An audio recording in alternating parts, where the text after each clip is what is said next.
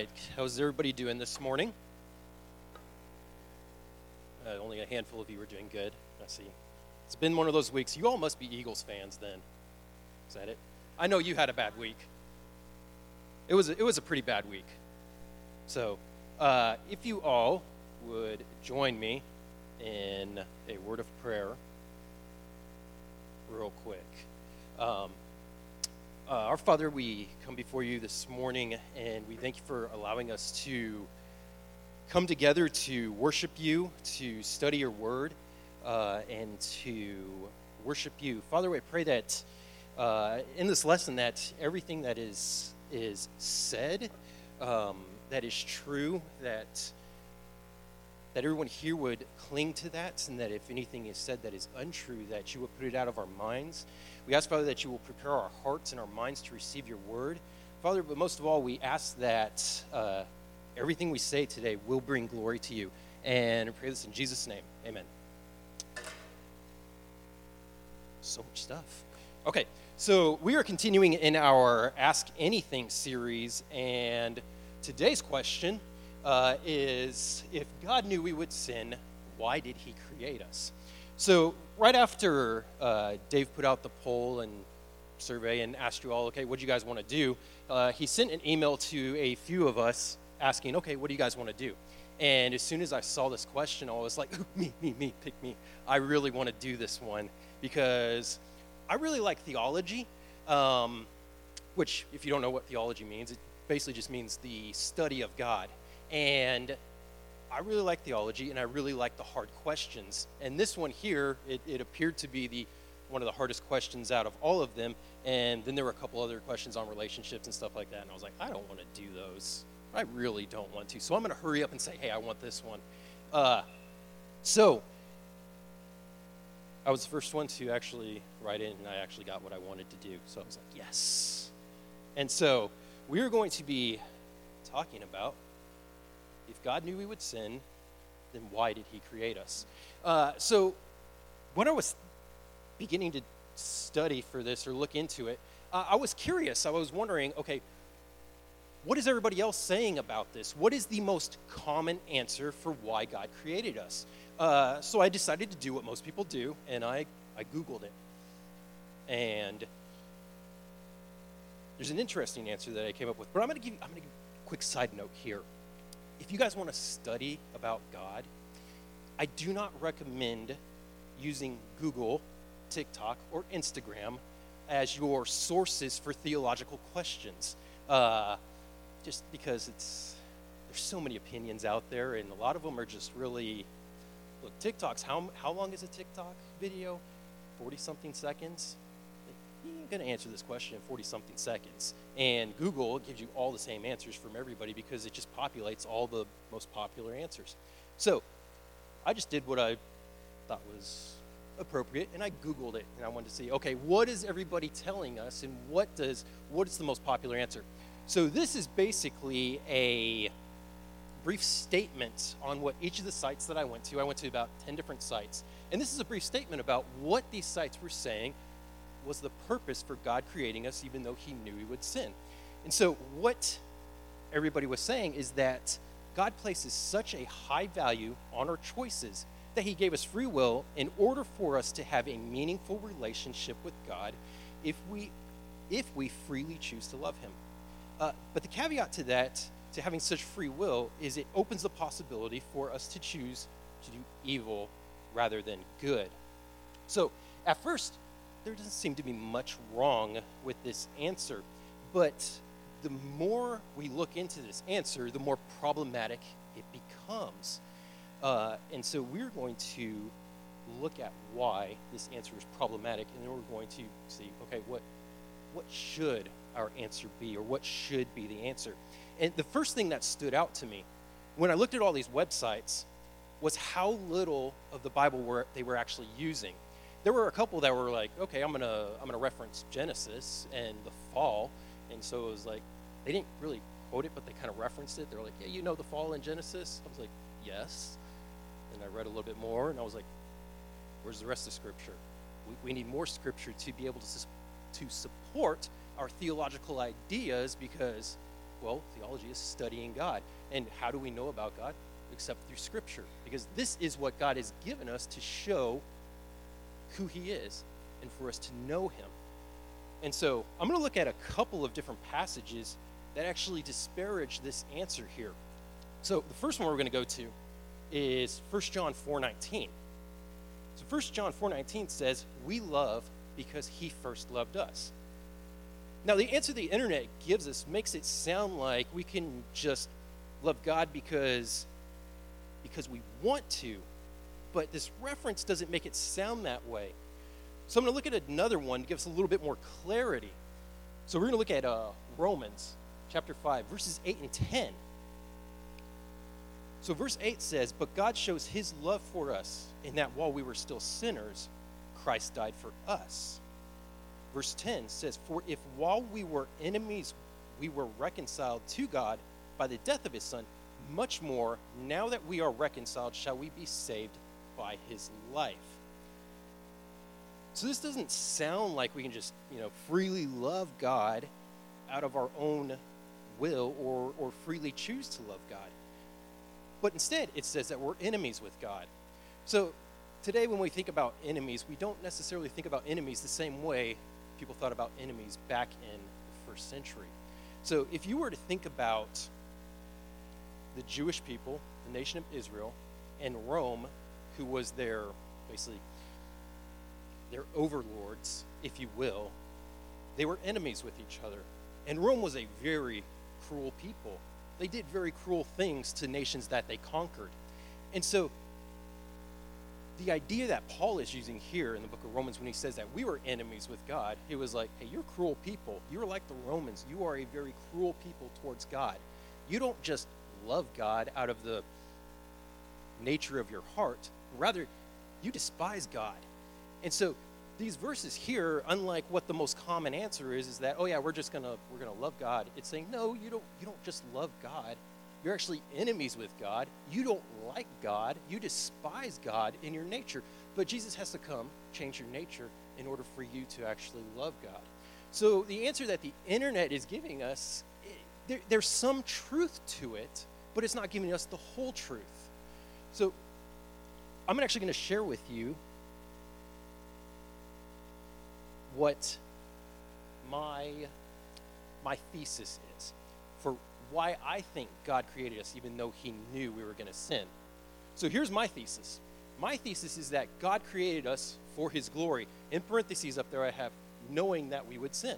So God knew that we would sin, but he still created us for his glory. And so we're going to use a lot of scripture today to try to prove this point, that from Genesis to Revelation, throughout all of Scripture, it talks about we were made to glorify God.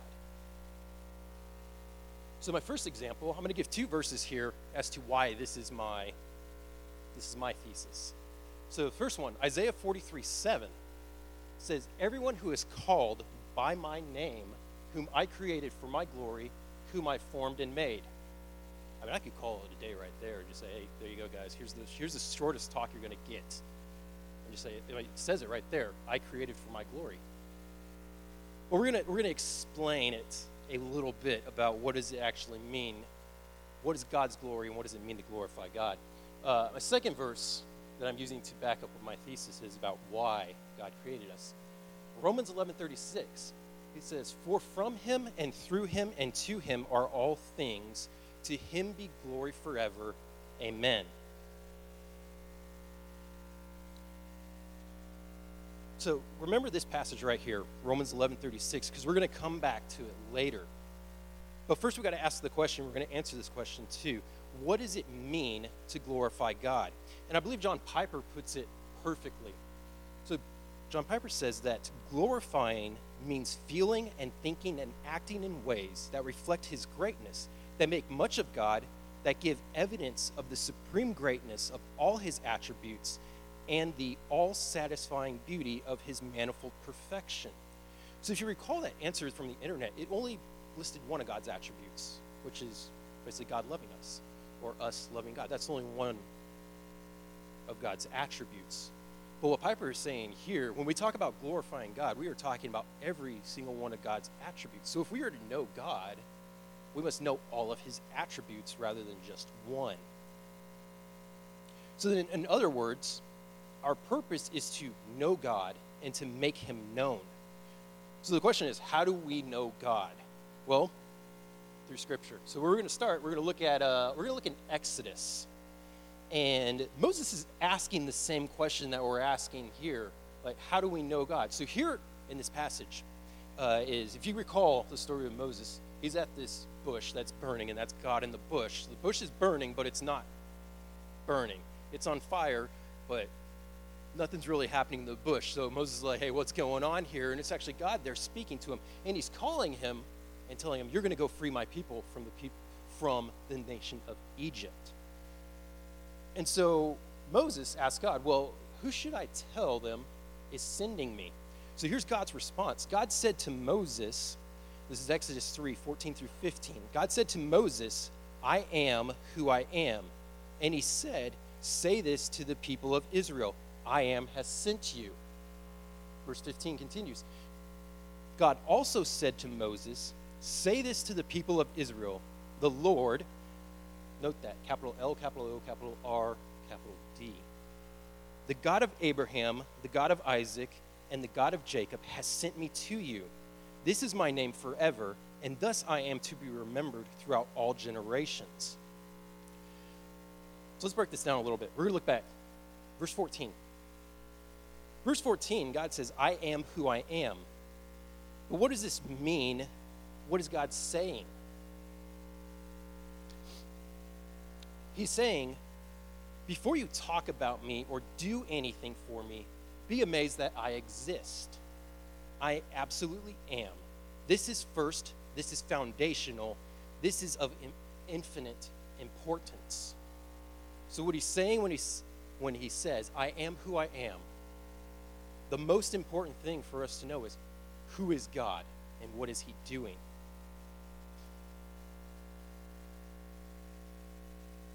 And when he's saying, I am has sent you, has sent me to you, he's now making a bridge between his attributes, who he is, and his name. So in verse 15, where it says Lord with all capitals, that is actually, it means Yahweh. And so in some translations of your Bible, you'll see it spelled out specifically Yahweh, or you'll see it in all capitals like this. So whenever you see that in Scripture, it's referencing this name that he gives Moses, that he says Yahweh. Now this name that he gives, this is a precious name, and a name that is to be revered. And so while we're looking at our purpose, we're going to first look at this name and what God says about his name. And so throughout all of Scripture, God talks often about his name, and it's connected very closely with us glorifying God. So we're going to look at Exodus 9:16.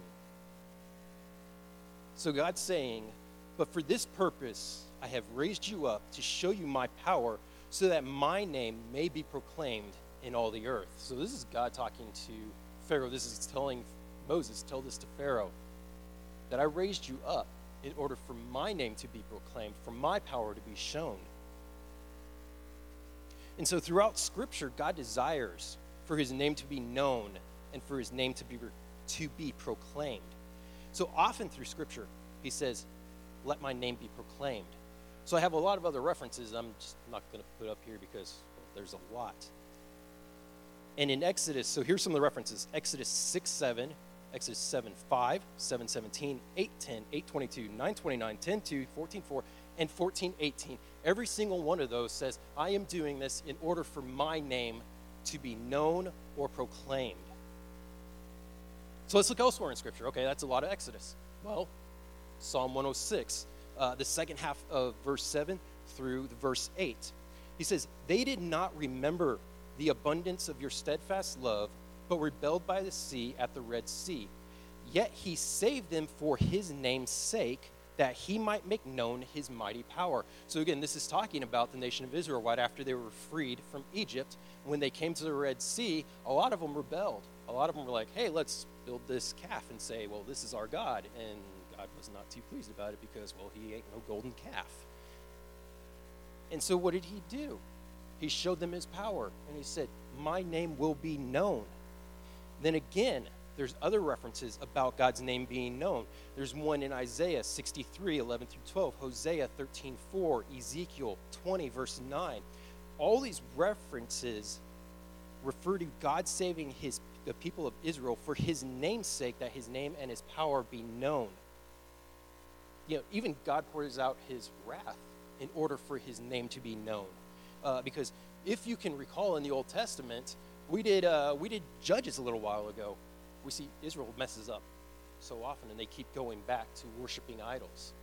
And even after that, after they get a king, having David and Solomon and so on and so forth, Israel keeps rebelling. But what does God say when he chooses to discipline these people? Well, Ezekiel 36, verses 18 and verses 21.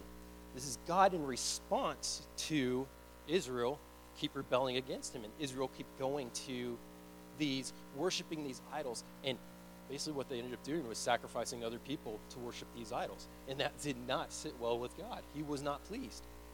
So he says in verse 18, he says, so I poured out my wrath upon them for the blood that they had shed in the land, for the idols with which they had defiled it.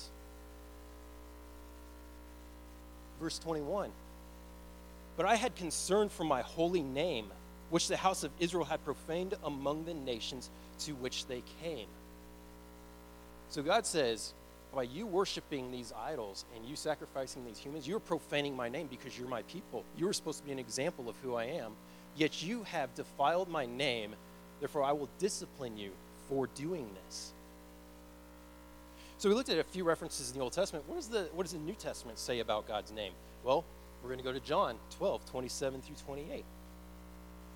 He says, now is my soul troubled, and what shall I say? Father, save me from this hour? But for this purpose I have come to this hour. Father, glorify your name. And then he continues, then a voice came from heaven. I have glorified it and will glorify it again. This is Jesus talking to the Father. And he knows what's about to come. He knows he's going to be crucified. But he willingly goes to be crucified in order for him to glorify the Father. But we'll see later on, not only is the Father glorified, but Jesus, the Son, is also glorified. This is in Philippians 2, 8 through 11. It says, and being found in human form, this is Jesus, he humbled himself by becoming obedient to the point of death, even death on a cross. Therefore, God has highly exalted him and bestowed on him the name that is above every name, so that at the name of Jesus, every knee will bow in heaven and on earth and under the earth, and every tongue confess that Jesus Christ is Lord, to the glory of God the Father. So again, he keeps talking about his name, that his name be glorified, that his name be known. And it continues from the Old Testament all the way through the New Testament. Not just his name Yahweh be known, but Jesus' name be known, and that Jesus be glorified. The Son and the Father keep glorifying each other, and they glorify each other's names, and they're making each other known. So we're going to look at, I'm going to read you one more passage here about the name of God, and then we're going to look at God's attributes because they're very closely linked. Revelation 15, 3 through 4 says, and they sing the song of Moses, the servant of God, and the song of the Lamb, saying, great and amazing are your deeds, O Lord God the Almighty. Just and true are your ways, O King of the nations. Who will not fear, O Lord, and glorify your name? For you alone are holy. All nations will come and worship you, for your righteous acts have been revealed. So here he's talking about glorifying God's name, but how are we glorifying God's name? Well, by knowing his acts and his deeds. But what are his acts and his deeds? Well, those are the attributes of God. So we're going to look at God's attributes. Now, the attributes that we're going to be looking at, these are what are known as the communicable attributes. And that's a nice fancy theological word that means these are attributes that God communicates to us that we can understand. So there are ones that we can't understand, like God being invisible. We don't understand that because we've never seen anything that is invisible. But we do understand certain things like God being loving, God being gracious, God being merciful. These are communicated to us in such ways that we can understand it. So this is what it means for us to look at God's attributes and to glorify God through his attributes, is by understanding what he's communicated to us. Now, for those who have your Bibles, whether it's a physical Bible or app, I'm going to ask you to turn to Ephesians and follow me. What I wanted to do, I was actually really tempted to do, is to actually read to you Ephesians chapters 1, 2, and 3, because they very much talk about who God is, what God is doing. But I decided, instead of me just sitting here and reading to you all and stuff, is that we'll read a little bit of it together. So we're going to start in Ephesians chapter 1. We're going to read some of that. And then Ephesians chapter 2, we're going to read some of that. And we're going to see what God communicates to us about his attributes. While you're turning there, another side note too. The first song we sang was talking about who you were in Christ. And so if you want to know who you are, and you struggle with your identity and who you are, which, that's a really big issue today in our world, is our identities. But if you want to know who you are in Christ and what your identity is, read the book of Ephesians, because it talks a lot about who you are, especially who you are in Christ. And so I'll just encourage you all that. So if you're there, Ephesians chapter 1, we're going to start in verse 3. And there's things that I want you to keep an eye out for, things that God is doing for you, things that God says about himself. So starting in verse 3, it says, "Blessed be the God and Father of our Lord Jesus Christ, who has blessed us in Christ with every spiritual blessing in the heavenly places, even as he chose us in him before the foundation of the world, that we should be holy and blameless before him. In love he predestined us for adoption as sons through Jesus Christ, according to the purpose of his will, to the praise of his glorious grace, with which he has blessed us in the beloved. In him we have redemption through his blood, the forgiveness of our trespasses, according to the riches of his grace, which he lavished upon us in all wisdom and insight, making known to us the mystery of his will, according to his purpose, which he set forth in Christ as a plan for the fullness of time, to unite all things in him, things in heaven and things on earth." Now, flip over to chapter 2. And then we're going to look at chapter 2, verses 1 through 10. Starting in verse 1, he says, "And you were dead in the trespasses and sins in which you once walked, following the course of this world, following the prince of the power of the air, the spirit that is now at work in the sons of disobedience, among whom we all once lived in the passions of our flesh, carrying out the desires of the body and the mind, and were by nature children of wrath like the rest of mankind. But God, being rich in mercy because of the great love with which he loved us, even when we were dead in our trespasses, made us alive together with Christ. By grace you have been saved, and raised us up with him and seated us with him in the heavenly places in Christ Jesus, so that in the coming ages he might show the immeasurable riches of his grace, kindness toward us in Christ Jesus. For by grace you have been saved through faith, and this is not your own doing. It is a gift of God, not a result of works, so that no one may boast. For we are his workmanship, created in Christ Jesus for good works, which God prepared beforehand, that we might walk in them." So there are a bunch of key phrases. If you go back to chapter 1, notice the first one, verse 4. It says, "Before the foundation of the world." So one thing that the question that was asked made the assumption of, if God knew that we would sin, why did he create us? The very first assumption that it makes is that God had to know something. This actually backs that up, because it talks about before the foundation of the world, he chose us in him. So God knew even before he created the world. Verse 9 also backs that up. It says, "Making known to us the mystery of his will, according to his purpose, which he set forth in Christ as a plan for the fullness of time." So he's talking about from the beginning of time to the end of time, this was God's plan the entire time. But then let's look even deeper in it. So these verses here, they affirm the first part of our question, that God knew. But then also notice God's attributes that are listed. Verse 6, God is gracious. Verse 7, God is a redeemer. Verse 7, God is forgiving. Verse 7 again, God is gracious again. Verse 8, God is wise. Verses 9 through 10, God is sovereign. These are starting to list all of God's attributes, who he is. Chapter 2, we see in verse 4, God is merciful. Chapter 2, verse 4 again, God is loving. Verse 7, God is kind. We also see that he is all-knowing. We see that he's all-powerful. And then also notice, how often does it say that he is glorified? Often. So the whole point of this passage here is that everything that God is doing, everything that he does, and who he is about him being glorified. So, seeing God's attributes here, how do we glorify him? Well, we're going to go all the way back to the beginning. We're going to go to Genesis. And we're going to see how do we glorify him. So Genesis, chapter 1, verse 26, when God created man. This is what he says. He says, "Then God said, 'Let us make man in our image after our likeness, and let them have dominion over the fish of the sea and the birds of the heavens and over the livestock and over all the earth and over every creeping thing that creeps on the earth.'" So being made in God's image means that we are to reflect his attributes and make him known to all of creation. Firstly, by being sovereign of everything, over everything that God created. So do you all recall who's been to Impact Camp and done Impact and everything?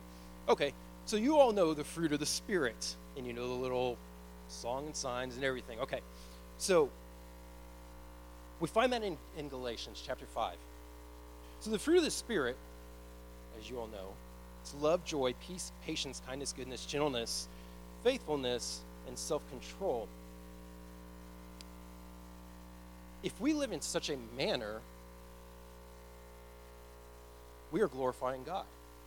Because these are God's attributes. Because they're the fruit of the Spirit. They're not our fruit. They don't come from us, but they come from God.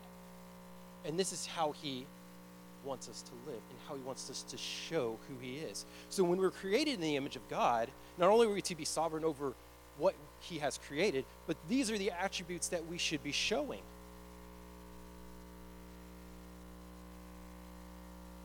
But there was a problem. Chapter 3 of Genesis tells us there was an issue. It said we were not content in just reflecting God's attributes. It's kind of like this. You know the moon? It doesn't actually have any natural light. It's just reflecting the sun. It's kind of like the moon saying, hey, you know what? I don't want to be the moon anymore. I want to be the sun. I want to make my own lights. That's kind of like us. We're like, you know what, God? I don't want to just reflect you or show your attributes. I actually want to be you. And so we rebelled. And what does it say in Genesis 3, verse 5? It says, this is Satan speaking to Eve. It says, "For God knows that when you eat of it, your eyes will be open, and you will be like God, knowing good and evil." We wanted what wasn't ours. We wanted the glory that was God's because we wanted to be like God. We weren't content in glorifying God by reflecting his attributes. We wanted to be like, hey, you know what? I actually want everything that you have. I want the glory for myself. But here's the issue with that, is that the weight of God's glory is a weight that we cannot bear. So we got to go ask ourselves, because the question is that if God knew we would sin, why did he create us? And I'm saying that the reason God created us is to glorify him. How is God glorified in the fall?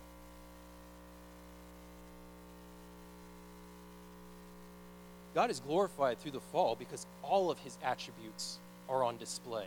Not just part of them, but all of his attributes. Here's one of his attributes we don't actually like talking about. Romans chapter 9, verses 22 through 23. It says, "What if God, desiring to show his wrath and to make known his power, has endured with much patience vessels of wrath prepared for destruction, in order to make known the riches of his glory for vessels of mercy, which he prepared beforehand for glory?" God's being glorified by him showing his wrath. God's being glorified by him showing his mercy. If there was no fall, would we have known God's wrath? If there was no fall, would we have known God's mercy? Romans 3, verses 23 through 26. It says, "For all have sinned and fall short of the glory of God, and are justified by his grace as a gift through the redemption that is in Christ Jesus, whom God put forward as a propitiation by his blood to be received by faith. This was to show God's righteousness, because in his divine forbearance he had passed over former sins." There's a real fancy word in there, propitiation. It's one of my favorite words. It's actually got a simple meaning. It just means that God's wrath was satisfied. But how was it satisfied? Well, through Christ. So think about this. If we were talking about that our purpose is to know God and his attributes, and to know his attributes fully, we who are in Christ are actually experiencing every one of God's attributes. We who are in Christ are experiencing God's wrath, but through Jesus, because he took God's wrath on the cross for us. We're experiencing God's justice through Christ.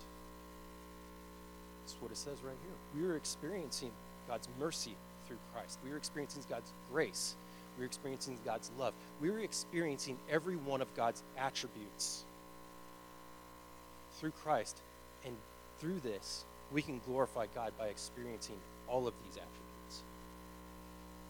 1 Peter chapter 1, verses 3 through 11 talks of our salvation and the work that Jesus has done, and the work that he is still doing, and the work that he will do. These passages, they reveal to us God's attributes that we would not know if the fall never happened.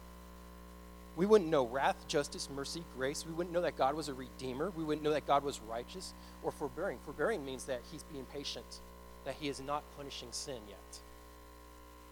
So 1 Peter chapter 1, verse 11, it tells us that the angels, this is really interesting, it tells us that the angels are amazed and long to look into the things that God is doing and has done for us. They long to know the attributes of God that we are experiencing.